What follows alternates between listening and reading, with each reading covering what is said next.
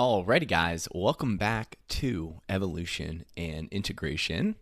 I'm Matt Grabowski, and today we are going to be talking about one of the 6 foundational principles, that is nutrition, how I apply it in my own life, my general philosophy around nutrition, and how you can optimize your own nutrition. So this comes from the idea that I learned through Paul Chek, through the Chek Institute. It's not something new. But there are these 6 foundational principles: movement, effective thinking and thoughts, breath, nutrition, sleep, and hydration. Today, we're going to be talking about nutrition and how you can, make it your own, how you can use nutrition to reach your goals of a healthy and happy life and whatever that means to you. We're going to be diving in a lot of my own opinions on the things. I'm not God, but I do know a decent amount of stuff about it. So I know you'll learn something. I know you're going to gain something from this. So let's go in on this. So my general philosophy around nutrition is that you want to maximize the nutrients that you bring in, while also maximizing your satiety. Satiety is a term for how full a food makes you, like the opposite of hunger, right? So if you eat a food and it doesn't make you hungry for a while, that's very satiating, right? Satiety is high for that. So high nutrient density, high nutrients. I'll get into kind of the difference there and why I even said the 2 different things. High satiety levels, and then also minimizing all the toxins, junk, and excess calories that comes with processed food. Okay? If you just followed that, you would probably reach all your diet goals. Now, it's a lot more complicated than that. It is a lot more complicated than calories in and calories out. This is this funny kind of esoteric debate that goes on in the nutrition space of calories in, calories out, thermodynamics, you can't go past all of that. We get the Layne Norton types, and my boss, Brian Sanders, who is a big anti-calories in, calories out guy. And I tend to agree with Brian on this. It's like if someone comes to a financial investor and he's like, hey man, I really want to save some money. How do I do it? And the guy's like, well, listen, all right. You need to spend less than you're making, and you will eventually have more money. And the guy will be like, well, no fucking duh, bro. Thanks for telling me something I already knew, but how do I do it? Right? It's the same thing with calories. It's eat less than you actually expend. Less calories in, more calories out. You'll lose weight. It's cool, but I think it's a little bit more nuanced than that because most people don't do well with that advice. I was about to say most people are overweight, but that's not true. I believe a figure I saw, there's only 15% of people are metabolically healthy, right? So I think that's, 60% are overweight, 20% are underweight, or maybe 65% are overweight and 20% are overweight or underweight. Besides the point, it's not working out, people. So, all right, back to my general, on this. Whole foods, number 1, is key. I'm going to talk about animal foods, plant foods, the differences between there. But ultimately, what this comes down to and why my general philosophy is maximize nutrient density and satiety while limiting processed garbage. Okay, let's dive into each of those key things so that you understand that. Maximize nutrient density. Nutrient density is the density of nutrients that are in a given food. Essentially, how many nutrients are in a given food, whether that's per grams or per calories. Both are important when looking at foods. Reason being, I have this cool chart that I'll post on my Instagram after this, and I did in a reel a while ago, that shows the nutrient density of different foods in the 6 key micronutrients and minerals that are most commonly lacking, or people are most deficient in, rather, worldwide. I think it's zinc, folate, B12, calcium. There's some other ones in there. Iron. And the highest ones on that list are the ones that have the most nutrients in it with the least amount of calories or grams. And that's really important because if we were to match up 100 grams of zinc, okay, you could eat some vegetables. I don't even know what vegetables have a lot of zinc in it.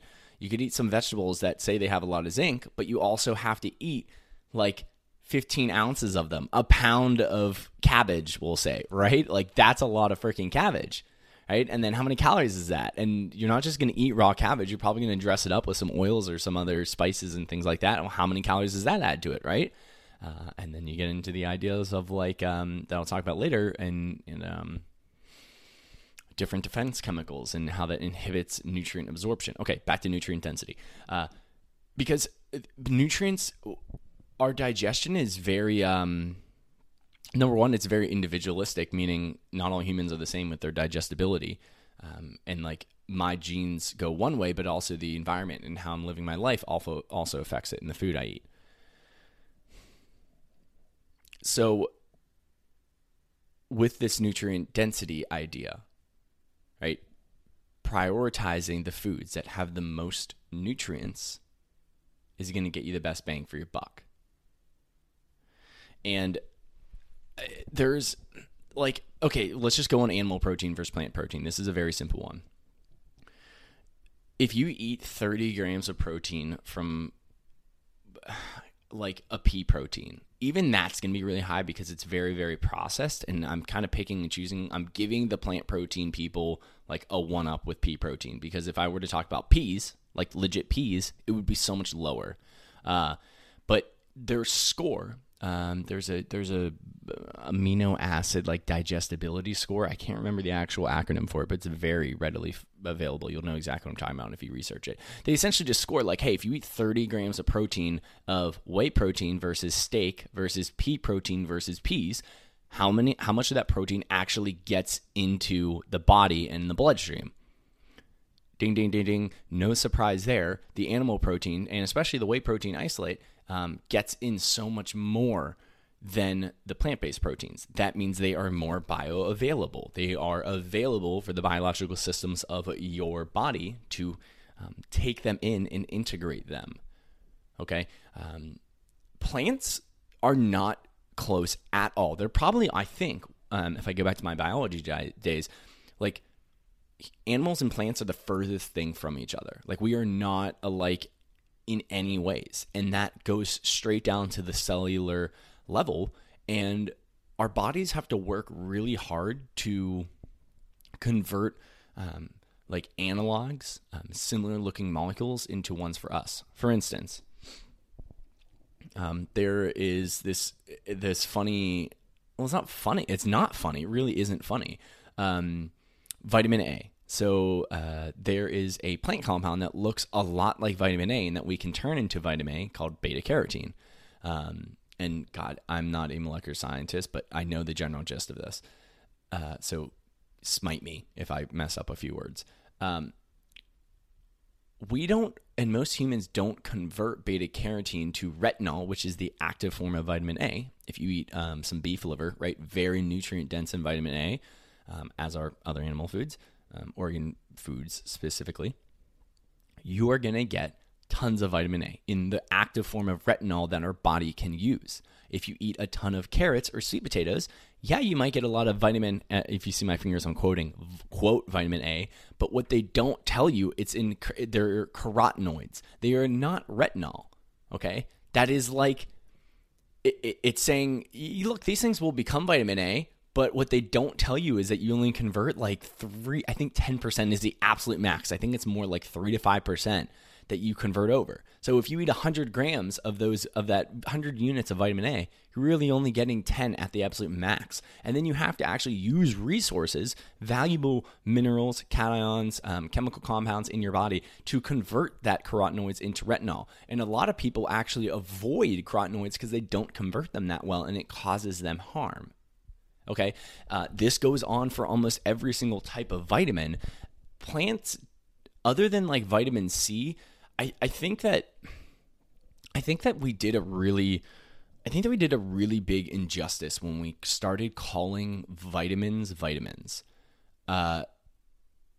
number one, that aspect right there of like calling something vitamin A when it's not really vitamin A, right? It's an analog of vitamin A. If we called it carotenoids and retinol, we wouldn't think that the vitamin A is the same in both, right?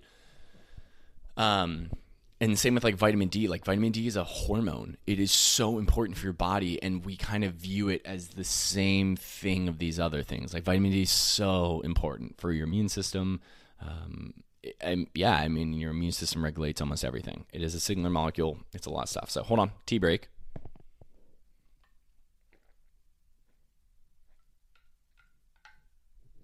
Sorry guys, and I hate editing, so I'm not going to edit this out. Just need my caffeine. Plant chemicals. Okay. So, yes, nutrients are very different. And animal ones are just better. Sorry, folks. I'm definitely a little biased because I definitely thrive on a more animal-rich diet. Not to say that I have one of my good friends, Nick Cool, who cannot eat like me. If you looked at us on the outside and even our genes, I think our genes are pretty similar, but he has to eat he thrives on a lot more fiber. That's cool, man. But he also doesn't avoid animal foods. Like the dude loves steak and animal foods, and they make up a good amount of his diet, but he just has to have the other stuff in there or it won't regulate him well. Okay? Nothing against that. I have something against people when you try to tell me that number one, the meat is unhealthy for me, right? And you try to like gaslight people and tell other people not to eat meat because it's unhealthy. Listen, if you want to tell people that you don't eat meat because you don't like it, cool. If you want to tell people you don't eat meat or that you, like meat eating is that you don't eat meat because it tastes bad, cool. I think you're wrong. Maybe you just go to like Outback Steakhouse and order a well done steak. You're making a wrong decision there. Okay. Besides the point. I don't have an issue with people being like, oh, I don't want to kill animals. That's a different conversation. It's like, well, I mean, do you not understand that when you eat all your plants, like you're killing rabbits and bunnies and snakes and insects and birds and all these other animals with monocropping and spraying crops, and like they physically kill animals when they harvest the crops. Oh, but like, so you killed 5 bunny rabbits, but I can't kill like 1/100th of a cow, right? Besides the point, but like that's truly like my thoughts on it. Like I'm really not killing that many animals by eating a ton of meat. It's like 1 cow a year I kill. If we do the math. Okay, so back to it. So, it says animal versus plant foods, and these defense chemicals are something that's getting a lot more popularity with Paul Saladino and the like, Stephen Gundry and all these maybe animal-based people talking about these defense chemicals like phytic acid, oxalates, lectins, and gluten. And what this is, guys, is plants, number one, have been a little bit ahead of us in defense, or a little bit ahead of us in evolution for like billions and billions of years, okay? And this is how I kind of think about it. And I have a very dense background in evolution and biology, so I'm not wrong with this. I don't necessarily think that they give a shit about animals as much as they do like insects and smaller animals that actually like prey on them, right? You could make the argument for like plains animals and big like zebras eating a bunch of grass. Cool, fair enough. But they produce chemicals to irritate, to discourage things from eating them because they don't give a shit about us. All they want is for them to grow and reproduce.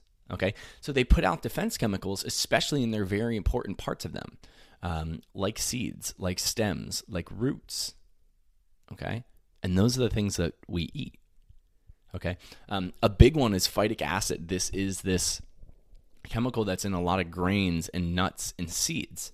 And it vastly, vastly inhibits our ability to absorb cations like magnesium, calcium.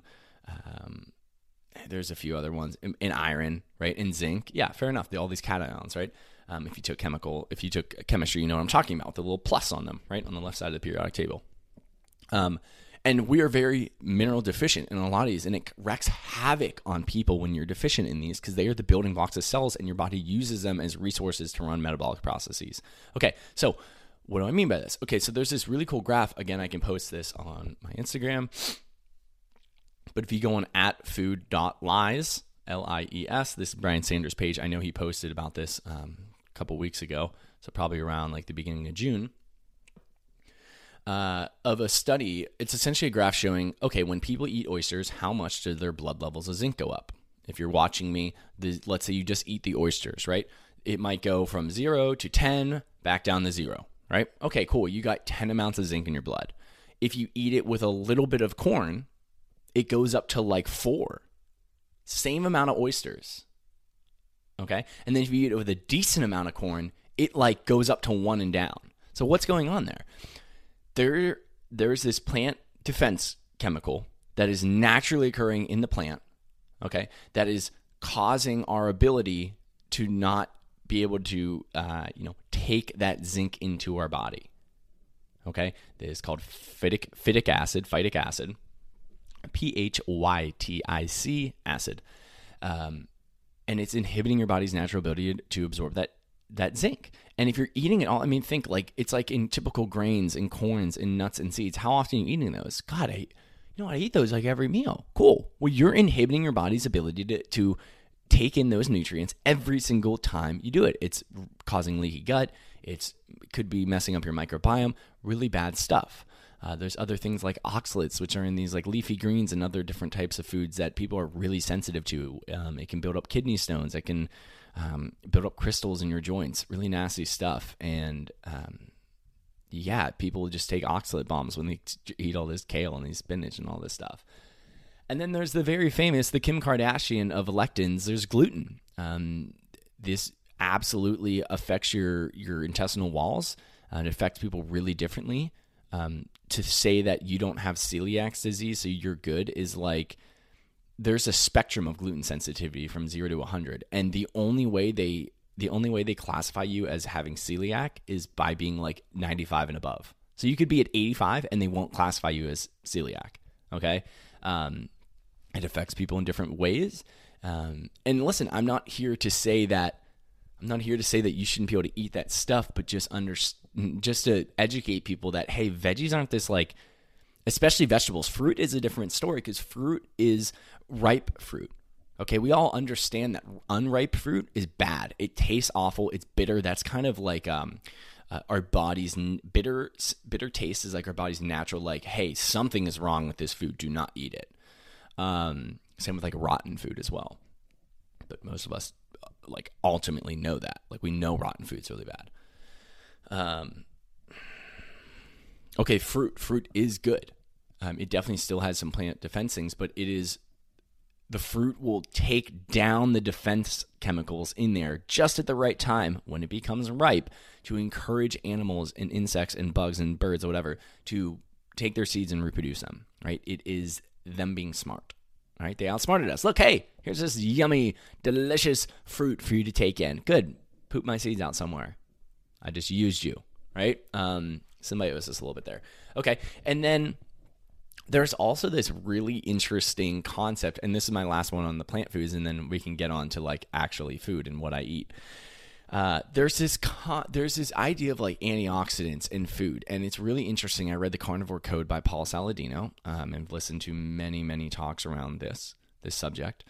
But like there is a lot of studies to counteract the idea that plants are great for people. It's more so like it's pretty up in the air, and maybe it seems like it's very individualistic on it, right?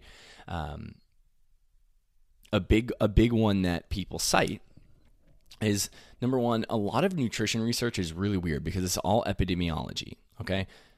Don't take nutrition research unless you understand research or you're looking into the ideas, because not many of them are randomized controls trials, and it's just like a lot of science and nutrition research goes off of like food questionnaires. So like, how much food did you eat then? It's all kind of like they're questionnaires, right? It's not like actually what's going on. So there's definitely some user error there. But there's this thing called healthy user bias, and I find this very interesting. So if you do nutrition research in Western countries like the United States and Europe, where It is generally considered like meat is bad, meat causes cancer, meat is worse than smoking, avoid animal fats, eat your grains, get your 4 cups of grains every day, tons of veggies, avoid milk, right? If you do epidemiological studies, it tends to show that vegetarians and maybe not vegans, vegetarians live longer than meat eaters. And people are like, wow, okay, so maybe we should be vegetarian. We have better health outcomes, less cardiovascular disease, blah, blah, blah. And I still think it's up in the air even on that aspect. Not all of them agree, and a lot of studies like a lot of organizations like the WHO and like Harvard Nutrition rather, they tend to cherry pick some stuff, as do people on the other side of things, but let's just be open and honest about that. But if you do those same studies, they're done, they're 100% done. This is part of the cherry picking I'm talking about in Eastern countries. And what I mean by Eastern is like Eastern Asia, Japan, China, Taiwan, Hong Kong. You get different results. Okay, so if we take all these kind of risk factors and we say, okay, well, which people tend to get the least? It's the meat eaters. It's the people that eat the most meat that get the least. Okay, so what's going on here? Is it a difference in human biology? Yeah, it could be playing into that. But what generally is accepted as the reason why is this thing called healthy user bias, which states that if you are a vegetarian in the United States, you tend to there's a bias there. Because you do a lot of other healthy things. You tend to get more sunlight. You tend to go to more yoga classes. You tend to exercise more. You tend not to smoke. You tend to be wealthier. You tend to have better relationships, right? It's like something healthy people do. So healthy people are more vegetarian. So if you get a list of vegetarians, they're going to be healthier than the average person, regardless of the diet. And the same goes for people in the Eastern countries. People that eat meat, and meat is seen as like a wealth. It's seen as like a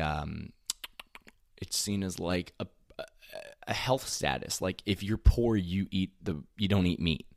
And if you're like trying to be affluent and show off your pride and or just trying to be healthy, right? You eat the meat because that's the healthiest stuff. And if you go to like these Eastern countries, like it's all they care about is meat. It's just like meat everywhere. Fish, sushi heavy in fish, steak tartare, organ meats, all the stuff, nose to tail stuff too. And so it's just interesting. Another thing about the plant and the animals, wow, I really got into this, is I'll be short with this, is this concept of antioxidants. Like, oh, plants are full of antioxidants. I don't necessarily think that that's true, and it's not true. So what happens is they do this study. So you eat a bunch of these plant molecules, we'll say blueberries.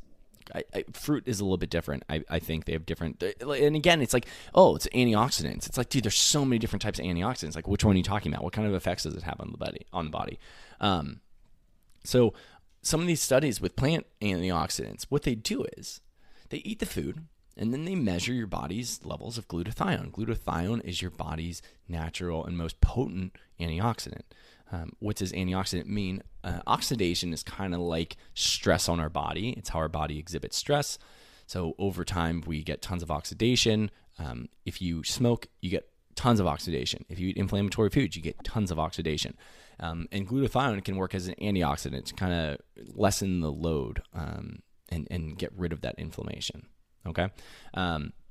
So you eat a bunch of vegetables and your glutathione goes up. And they're like, look at this. It has so many antioxidants in it. The vegetables are doing such a good job. Okay. But they don't tell you the full story. Or maybe they're just like not looking into it. But what goes on is the plant chemicals, these defense chemicals, actually go in and have negative effects on the body. And what does your body do? It says, whoa, look at all this inflammation going on. We need to produce glutathione because we have to get rid of this inflammation. So your glutathione goes up and they're like, look, oh my God, it's the good stuff, right? I like it. And I always use this example. It's like, that's like cheering on the firefighter. If firefighters show up at your house, you're like, oh my God, thank God the firefighters are here. And you're like, woo. And they're like, hey, yo, there's a fire going on. Stop cheering. Right? Like, I know you're happy to see us. Like, we're good people, but like, why is there a fire in your living room every day? Like, stop lighting the fire. Like, We don't need to be here. Okay. And you can, so it's like taking one step forward, but to take two steps back. So you're down in a negative. Take one step forward to take two steps back. And again, the plant defense chemicals affect everybody differently, but why do you need to take those steps backward when you can just produce glutathione in other ways? You can avoid that damage. And there's definitely something to be said about chemical hormesis. So hormesis is the idea of putting stress on the body. That stress, then you get stronger afterwards. We do this with weightlifting. That's a type of hormesis. You do this with sauna, cold plunge, right? You can do chemical hormesis too. Like if you put a little bit, it's a homeopathic idea. If you put a little bit of a kind of a stress, it could be in plant compounds in the body, then you come back stronger. But it's like some people are affected a ton by that, and no one really knows the exact dosage, and it might change based on your stress levels. So that is animal and plant foods. Okay, let's get into, and if you're interested in learning more about this stuff, feel free to just ask me questions on it specifically, and I can do a little cute little TikTok and answer your questions. Cool. Okay. All right, so let's get a break for some tea, some plant compounds like caffeine.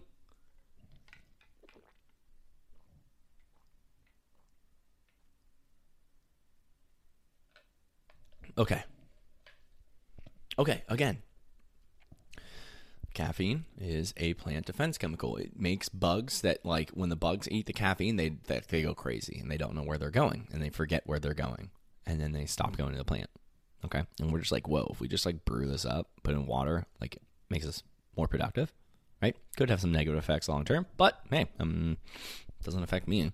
I get off of it a little bit every once in a while, sometimes. We don't have to talk about that. Okay. Okay, so what do I eat? Number one, I'm going to be open and honest, guys. I am not perfect. Okay, I follow the 80-20 rule. 20% of my diet is kind of shit. I'm trying to be better with it. I am getting better with it. And, I can't be perfect all the time. So what do I snack on? Trader Joe's ice cream cones. If you've never had them before, I was not introduced to Trader Joe's, or I knew what Trader Joe's was, but I didn't know how amazing it was until I moved to Charleston and I had one near me. Because in Pittsburgh, we don't have one near us. There's one in like the South Hills is like the closest one, which if you're from where I'm from, it's far away. Yeah, so ice cream cones, delicious. I love butter on sourdough, which isn't necessarily the worst thing if you're doing it around exercise, but still not the best.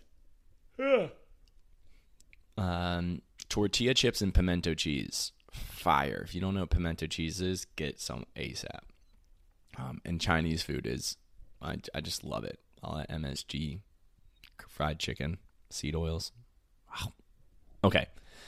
I say this because I'm not perfect. Everyone thinks I had a worker at my old job. Like I went and got like I went to this like really good restaurant that has literally the best fried chicken in all of Charleston. It's so good. And they're like, "Oh, what'd you get?" I'm like, "Fried chicken." She's like, "What?" And I was like, "What's wrong?" And she's like, "I wouldn't think you eat fried chicken." And I'm like, "What do you mean?" And she's like, "You're so healthy." And I was like, "I mean, yeah, but like that doesn't mean I don't like enjoy food every once in a while, enjoy some unhealthy food every once in a while." And nothing against people that wouldn't do that. Hey, nothing. It's just like, come on, like I'm human, right? Okay, so then how do I approach food? Number one, I really only eat like 2 meals a day. I also start off with my morning with some type of like butter, coconut oil, coffee, or tea. So I wake up in the morning, do my morning routine, have my water. I wait around an hour and a half to 2 hours after I wake to get caffeine in my body. That way my body can naturally produce cortisol, and I'm not like hijacking that system to downregulate my natural cortisol. I get up a big thing of coffee. I drink a lot of coffee, but it's not a lot of grounds. I put a little grounds in a lot of water. That way I can use it as a vessel for my butter and MCT oil. And I drink that, and that usually will hold me off until like 2 p.m. And I typically will work out before that. Sometimes if I'm playing like sports or doing a workout and I feel like I need some energy, I love Kion's, which is Ben Greenfield's brand, Kion, Kion. They're amino acids, little pills. I love them. So good. They taste like shit. You can get the powdered form, but I just bring the pills around with me everywhere and I can just chew them up and they hold me off. They give me energy. So that's what I do with that. But I basically, as far as like what I eat, so I'll eat around like 2 and then I'll eat around like 6. Maybe I'll eat more like noon and then 6. Sometimes if I eat too late, then I want to eat late again and that's not great. So what am I eating? Definitely prioritizing protein, meaning animal proteins, whole foods. So steak, roasts, eggs, ground beef, ground lamb, ground pork. That's about it. Chicken sometimes. And guys, like it's so simple. And fish sometimes, but realistically, I don't really eat sardines. I don't like buying. I'll eat salmon every once in a while. I'll eat salmon if it's. Oh, okay. I'll talk about it later about restaurants and what do I do there. But that's it, guys. Like it's so simple. Like, don't get me wrong. Food's amazing. Like everybody here knows, like food is absolutely incredible. But I think that if you use like, oh well, I want to enjoy it. It's a social aspect. If you use that as an excuse to splurge and eat awful foods all the time, or to not make foods because it's too complicated, and then you just go get processed foods because it's easier, you're not serving yourself. Okay, like I personally think like you should keep like 5 to 6, 7, 8 meals that are simple to make that you can make and then like redo. So like. You can make, like for me, one is ground beef, eggs, maple syrup, and toast.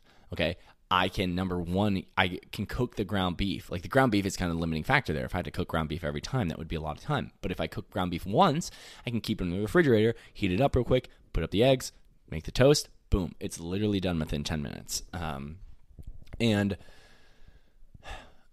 Prioritizing that protein, because number one, we go back to the beginning of the conversation, that is the most satiating. That is number one. It has very high nutrients. It's not just protein. It's all these dense minerals, amino acids, vitamins, taurine, carnosine, tyrosine, leucine, all these things that your body needs to thrive. Animal proteins do a really good job of giving that to you in a manner that you can digest well. Again, back to that nutrient bioavailability. Okay. So those are the proteins. I use carbs more around workouts. Right now, I haven't been doing the best job. I've been eating a lot of sourdough bread, which is, and listen, nothing wrong with it. Number one, I'm not getting the best sourdough. I could be better. I'm getting like Publix sometimes, and it doesn't honestly taste that good. I need to go to Trader Joe's and get theirs. Theirs is way better. Whatever they're doing, they're making great bread. But I would probably rather do more fruit. Personally, like I don't really enjoy a ton of fruit. I would like if I had tons of cantaloupe, I would eat fruit all the time. I would eat the cantaloupe all the time and really good watermelon. But like, man, the last couple times I've gotten fruit and watermelon, like they're just like not great, and I don't like that. Like because you don't know until you bring it back. You can't like cut it open at the store. And like with eggs and meat, like you don't really get bad meat, or you don't get like bad eggs. You know what I mean? Yeah. But I have been using rice, and I guess I could use more sweet potatoes and white potatoes if I wanted to. Cool fun fact with those starches like rice and white potatoes. If you cool them after you make it, so you heat up the rice, right? You make the rice, and then if you let it cool, and then you can heat it up again, or you can eat it cold. It doesn't matter. It becomes resistant starch, and it actually vastly reduces the blood sugar spike you'll have from that. So that's a cool one. White potatoes and rice, and I think other ones as well. Non-resistant starch. So yeah, that's kind of what I'm doing. Then with the fats, so I kind of hit all the macronutrients here. Butter in my coffee, butter on eggs when I cook them. I save the fat from my ground beef, and I cook with that all the time too. I buy beef tallow and lard from a company called Epic. They make really good ones that are everywhere. I put coconut oil in my coffee, and I put olive oil on my salad sometimes when I make those. Yeah. Okay. And Sonic, so that's kind of what I've been doing. I'm doing all right. I think it's getting at a good. Honestly, guys, like the only, I have a body type that I can gain and lose fat very easily. I'm also a lower body fat percentage, so I can see it a lot better, the changes. But it really just comes down to like if I'm eating junk food or not. It's hard for me to gain weight if I'm eating whole foods. And I think that's for most people, like just focus on these whole foods, guys. And I know that you probably already know that. And okay, so how can I provide better guidance on that? Don't buy it. It's hard too because you get to the store and you're like, oh, the damn ice cream cones, they look so good. I'm hungry. Maybe eat before you go to the grocery store. That honestly makes a really big deal. Like, and everybody knows this. Like when you're hungry at the grocery store, you never get out great. Yeah, and like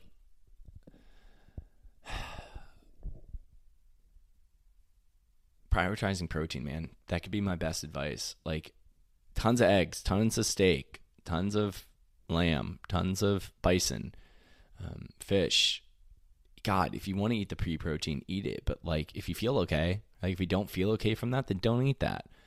And for a lot of people, I'll kind of talk about this later, but let's just do it now. A lot of people that are vegetarian or vegan for some amount of time or don't eat a lot of meat, their body will downregulate the amount of stomach acid and other digestive enzymes that's putting out that help you digest protein and animal fats because they are hard to digest, but they also reap the most rewards. So the ROI on it is really good. But if you don't eat those often, your body will downregulate that. And then if you eat a bunch of it, it might bog you down. It might make your stomach a little heavy and not agree with you the most. The reason why is because you're putting 10 amounts of protein when your body is only used to 3 amounts of protein, and it clogs up the system. So how do you get around that? Well, you can eat less more frequently, or you can get like digestive enzymes and hydrochloric acid supplements. And it works really well for people to kind of give them that buffer and help that digestion out. And then also I wrote down some meal examples of things that I really enjoy, some delicious. Well, also I'll go before I even mention all this, guys. I've realized that a lot of people don't know how to like use spices. Personally, I have a massive spice collection. I guess it's really not massive, it's just the ones I like. And I make my own blend. So like I have a coffee spice rub. It has like ground coffee, paprika, onion powder, garlic powder, cumin, cayenne pepper. Really, I think that's it. Then I have like an Italian one that has oregano, sage, thyme, basil, garlic powder, onion powder, rosemary in it. And I use those a lot. My company, Nose to Tail, also sells tons of really good spices. And there's other ones out there that sell really good things. Buy those. Like that's how you make food taste good, right? Like my eggs aren't any different from your eggs. But if you learn how to cook them right and you know how to season them right with some good salt too, right? Like that makes all the difference. So beef, eggs, maple syrup, and toast, fuego. Beef, eggs, hot sauce, and taco shells, fuego. Beef, eggs, and rice, fuego. All right. It's simple, guys. It's not hard. All right. And I think that the more you start to realize that the way that you're going to reach your diet goals is by making simple meals that you just stop complaining about, the quicker you'll get there. I also really like Caesar salads that are really heavy on meat and cheese and dressing and a little bit of the lettuce. I used to make a really good chicken parm with pork rinds, Parmesan cheese.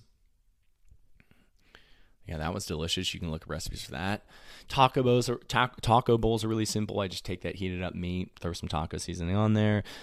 Delicious chuck roast and veggies. I went over to one of my clients' house and taught him how to cook, and he had some friends over afterwards, and he invited me to stay. And I made just chuck roast. Like literally all we did was I seasoned chuck roast, like with that Italian seasoning I mentioned earlier. Let it marinate. Just put it in a bag with that seasoning on it and a little olive oil overnight. Seared it on a pan. Put it in a Dutch oven, which is just like a big pot that has a cover on it in an oven. You can just do it on a roasting pan too. and then poured some beef broth in there to make sure it stayed moist. And literally like 2.5 hours later, like it was perfect. And they loved it. So yeah, that's how I eat. Not saying you have to have how you eat, but I get people to ask me what I eat all the time. So that's that. And I also eat, to talk about this, I also eat out a lot, but I won't eat the things I like to eat at home when I eat out. I'm never ordering a Caesar salad when I eat out because no one's going to make a Caesar salad as good as I can or the way I want. I don't order steaks when I go out because no one is going to make a steak as well as I want it. Okay? So I get things like salmon, things like I'm not going to buy. Fish, I like seafood, oysters, maybe like a pork chop, like things like I just don't make often. So yeah, that's how I eat out at restaurants. Okay, so now how can you, this was a lot longer than I thought it was going to be, but that's okay. So how do you optimize your diet? Number one, I'm going to take a note from I have to get, hold on, let me get a little drink real quick.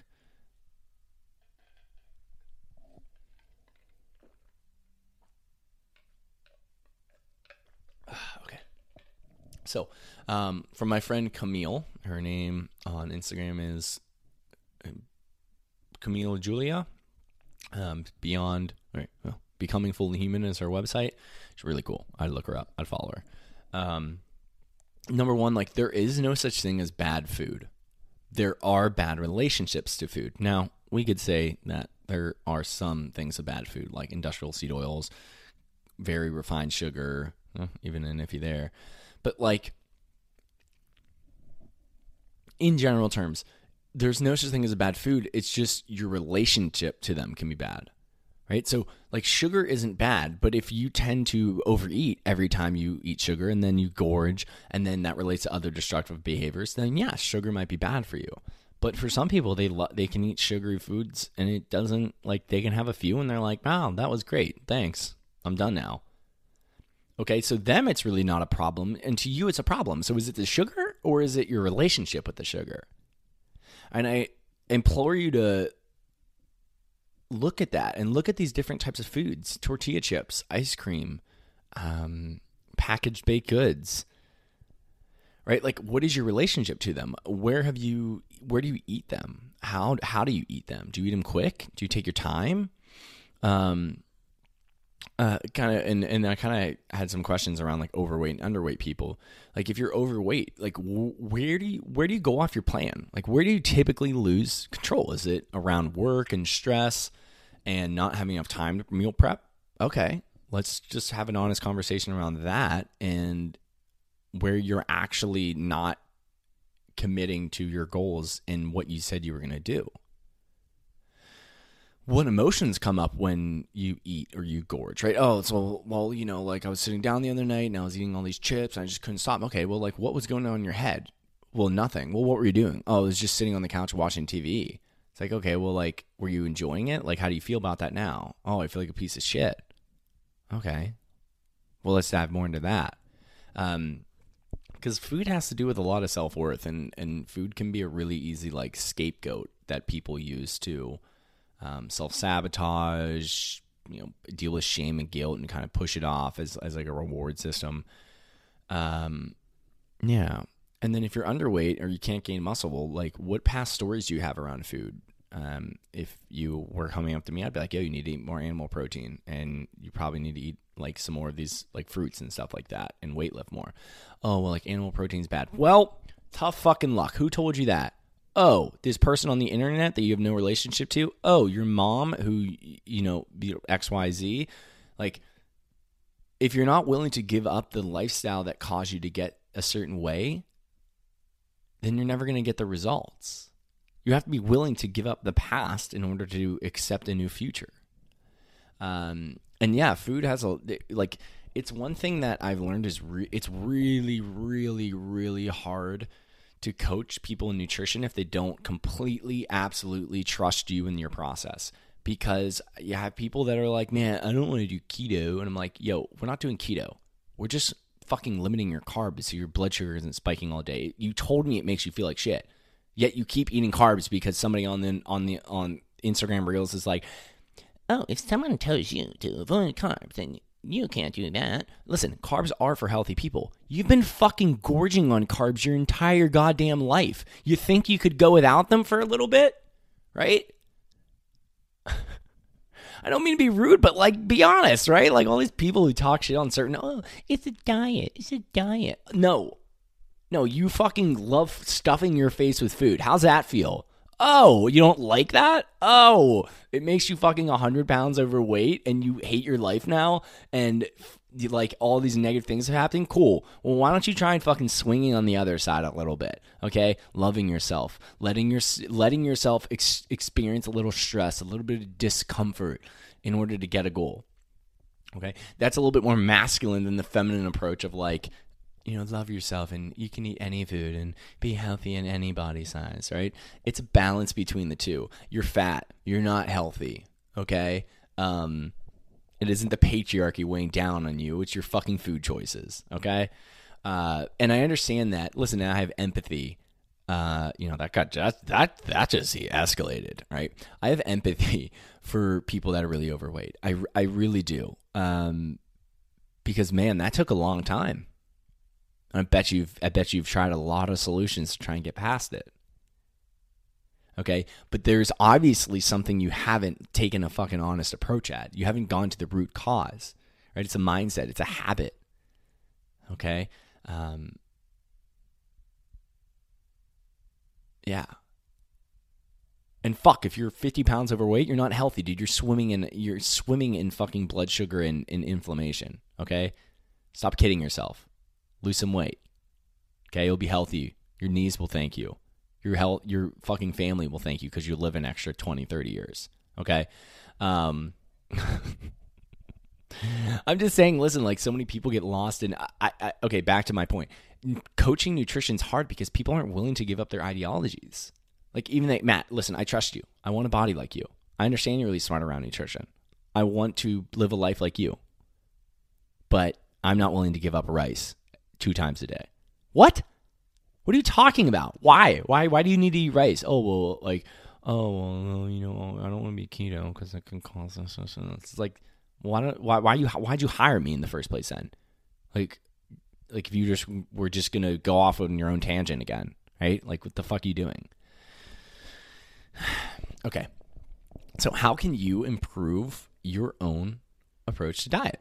Number one, and I think this is the biggest one. This should be the first step for the next 5 days. Write down every single thing you put in your mouth. Around how much. You can write down more specific with how much if you want to, but it's really not about how much. Just getting a general idea. If you eat like 1 pack of ketchup versus 10, that's a big deal. But if you eat like 4 ounces of chicken versus 6 ounces, that's not a big deal. Write down everything you put in your mouth, and then very importantly, the symptoms, the experiences, mental, emotional, physical, tired, sluggish, full, satisfied, energetic, poopy. Write down exactly how you feel after those foods because they will tell you, your body, this concept kind of called Dr. Diet, your body's relationship to what you put in your mouth and in your belly will tell you via symptoms how that is affecting you. Right? You should be full for 3 to 4 hours. You should have high energy. You shouldn't feel bogged down. You should feel good. You shouldn't have indigestion. You shouldn't be bloating. And if you're not experiencing those and you're experiencing the opposite of that, then there's something wrong. So you need to run the experiment on yourself. You need to add more animal protein. You need to take out some animal protein. You need to take out some carbs, add some carbs. You need to switch out bread for sweet potatoes. You need to switch out sweet potatoes for breads. Try different things. Try different food combinations to figure it out what is going on. For instance, okay, so let's say sometimes, actually, no, I have noticed this a bit, different types of sourdough, but we'll do different types of food. So let's say I eat my favorite meal. It's, remember, it's the maple syrup, the beef, the eggs, and the toast. And I feel really sluggish, which sometimes happens. Okay, what if I switched out that toast for rice? I don't get sluggish anymore. Weird. Okay, what if I switch out that toast for like half of the toast? Still sluggish. Okay, so it's definitely the toast that's doing it. What if I don't eat the toast and just add a little bit more protein? Nothing. No types of sluggishness. Wow. Or rather energy crash. It's not really sluggish. It's kind of like, it's a high than a low, right? More of a crash. Wow. That's interesting. So maybe the carbs aren't doing me that great. Okay. The pulverized carbs that just fly through your system.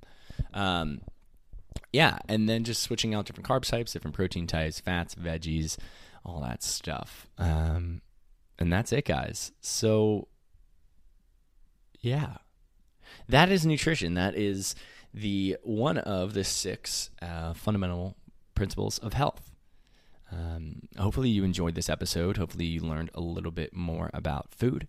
I would appreciate it a lot if you guys tagged me on Instagram. If you just took a little screenshot of this episode, shared it. It means the world to me that you would grace your followers with my presence. If you thought you got value out of this, I would appreciate it. If I gave you value, give me a little value and just post on your Instagram story. Or Twitter or Snapchat, whatever the hell you use. Maybe you're not on Instagram. Maybe you just listen to this podcast. Cool. Maybe send it to a friend or a family member or a coworker. That would actually mean the world to me because it means you liked it and you enjoyed it. So we're going to be doing a lot more. I don't know which one I'm going to do next. Maybe I'll do movement next. I like movement. Maybe we'll do movement next. So that's it, guys. Hopefully you all are having an amazing day. Thank you for tuning in. Oh my God, it's been 51 minutes. Whatever. Okay. Have an amazing day, guys. Matt Grabowski, out.